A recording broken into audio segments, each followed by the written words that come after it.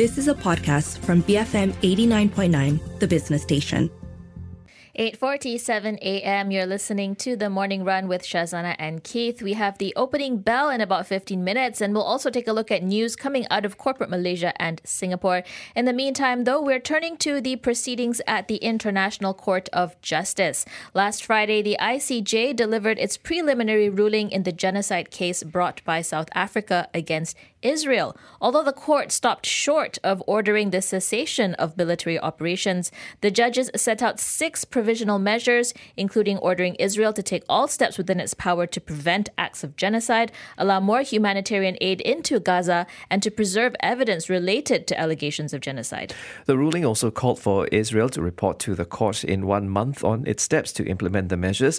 While the merits of the genocide allegations have yet to be debated and the process could take years, the ICJ preliminary ruling in favour of South Africa is seen as a diplomatic victory and puts even more scrutiny on Israel over its actions in Gaza. So could this ruling change the trajectory of the war? To better understand the implications of the ruling, we have on the line with us Dr. James Dorsey, Senior Fellow at the S. Rajaratnam School of International Studies. James, good morning. Thanks very much for joining us. So as mentioned in their preliminary decision, the ICJ didn't order a ceasefire, but called for Israel to prevent acts of genocide in Gaza. How is this decision being interpreted by the parties involved in the case? Good morning. It's always a pleasure to be with you. Those in favor of a ceasefire interpret the court decision as basically that it cannot be implemented without a ceasefire.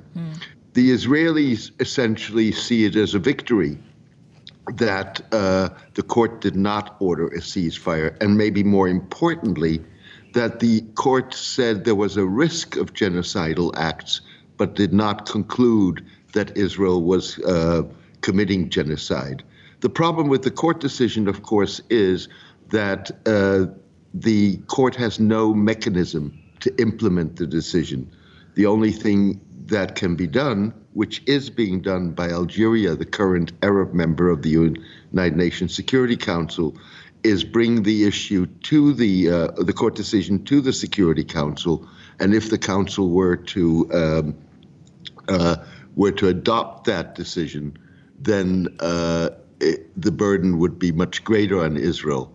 I think the litmus test in all of this is whether Israel complies with the court decision that it report within a month on how it is complying with the decision. In all the Israeli condemnation of the court decision, Israel has not said whether or not it would comply with that demand. In the meantime, James, how do you think this ruling would impact how Israel continues on its offensive in Gaza? Israel will have to be seen to be enhancing the flow of humanitarian aid to Gaza. That was one major focus of the court decision. And that puts Israel a bit in a bind in the whole controversy at the moment over UNRWA, the United Nations agency focused on Gaza, which is the lead UN agency in the Strip and the Strip's third largest employer. We'll come to UNRWA in just a bit, but I do want to get your thoughts on what the ICJ decision means for international allies of Israel who are providing support for the war, particularly the U.S. How are they reacting to this court decision, and will it have any bearing on what they do next?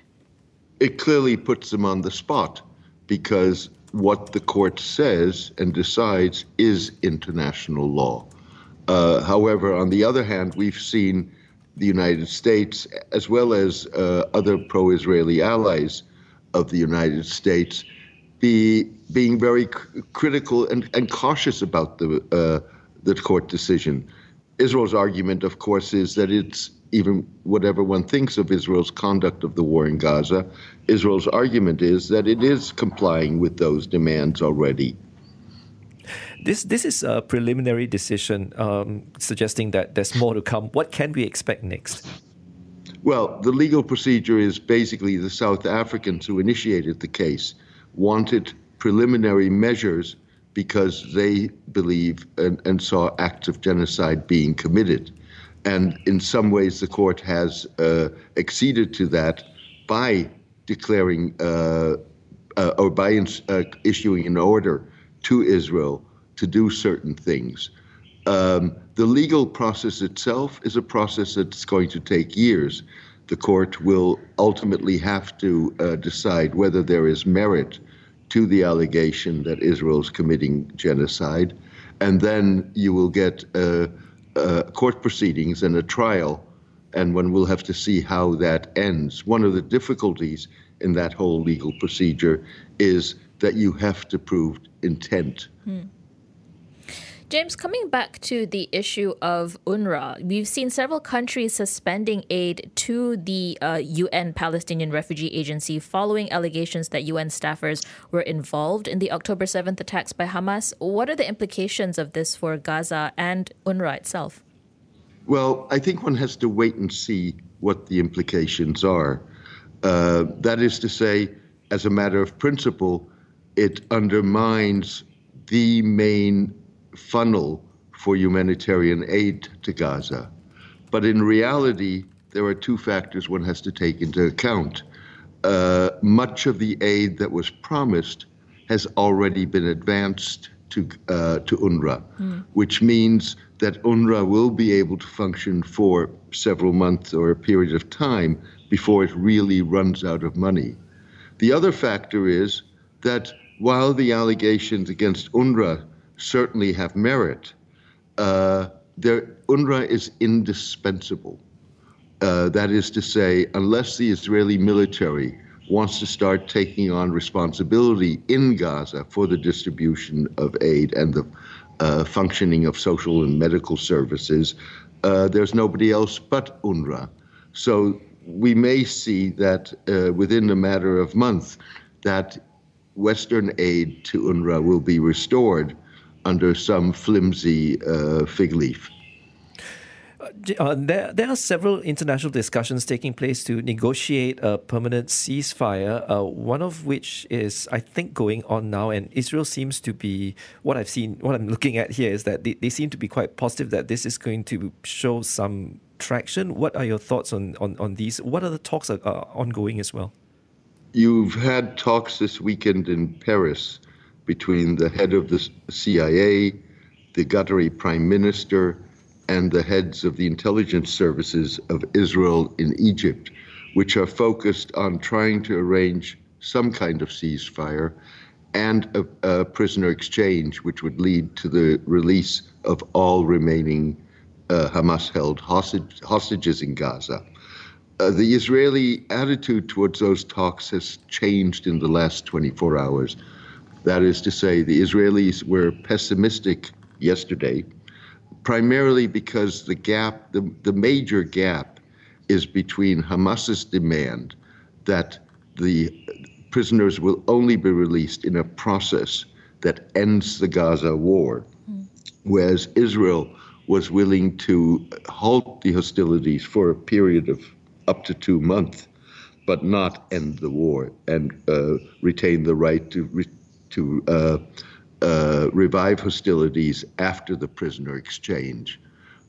It's not clear exactly how that gap has been narrowed in the last 24 hours, but clearly the Israelis think that they are closer to a deal, although it's hard to imagine that the Israelis at this point would concede an end to the fighting.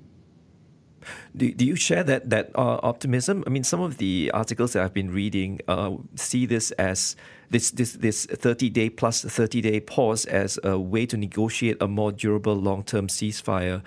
Is that something that there might be a possibility of happening? Well, I think it's certainly a theoretical possibility, and a 2-month stop in the fighting is a long halt. And that gives everybody, all the players, leeway and time to try and negotiate a permanent ceasefire.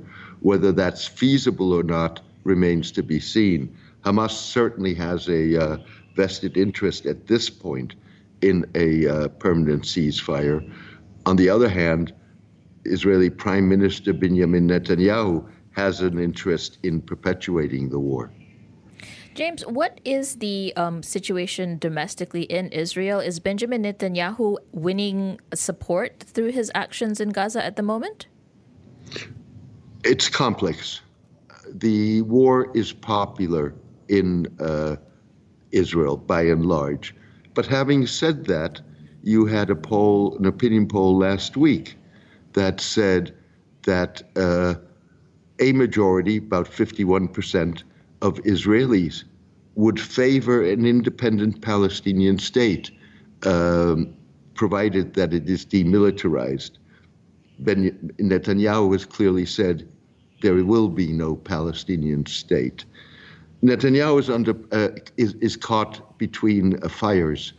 On the one hand, the public certainly wants, or certainly the relatives of the hostages want an immediate end to the war so that the hostages will be released. On the other hand, Netanyahu's far-right ultra-nationalist coalition partners want nothing to do with anything that would end the war, and in fact are willing to sacrifice the hostages. Netanyahu's own public rating is very low, up to 15%, or only 15% of the Israeli population want to see Netanyahu in power once the war ends. So he's under fire, and he's caught in between, and it's a balancing act for him. James, thanks very much for speaking with us. That was Dr. James Dorsey, a senior fellow at the S. Rajaratnam School of International Studies, weighing in on the decision of the ICJ on the genocide allegations against Israel, what that could mean for what happens in the war moving forward. We are going to be keeping a close eye on these developments. It's 8:59 in the morning. We are heading into the 9 a.m. news bulletin, and then after that, we have the opening bell, and we'll also get market insights with Kingsley Jones, Chief Investment Officer of Jevons Global. Stay tuned for that, BFM 89.9. You have been listening to a podcast from BFM 89.9, the business station. For more stories of the same kind, download the BFM app.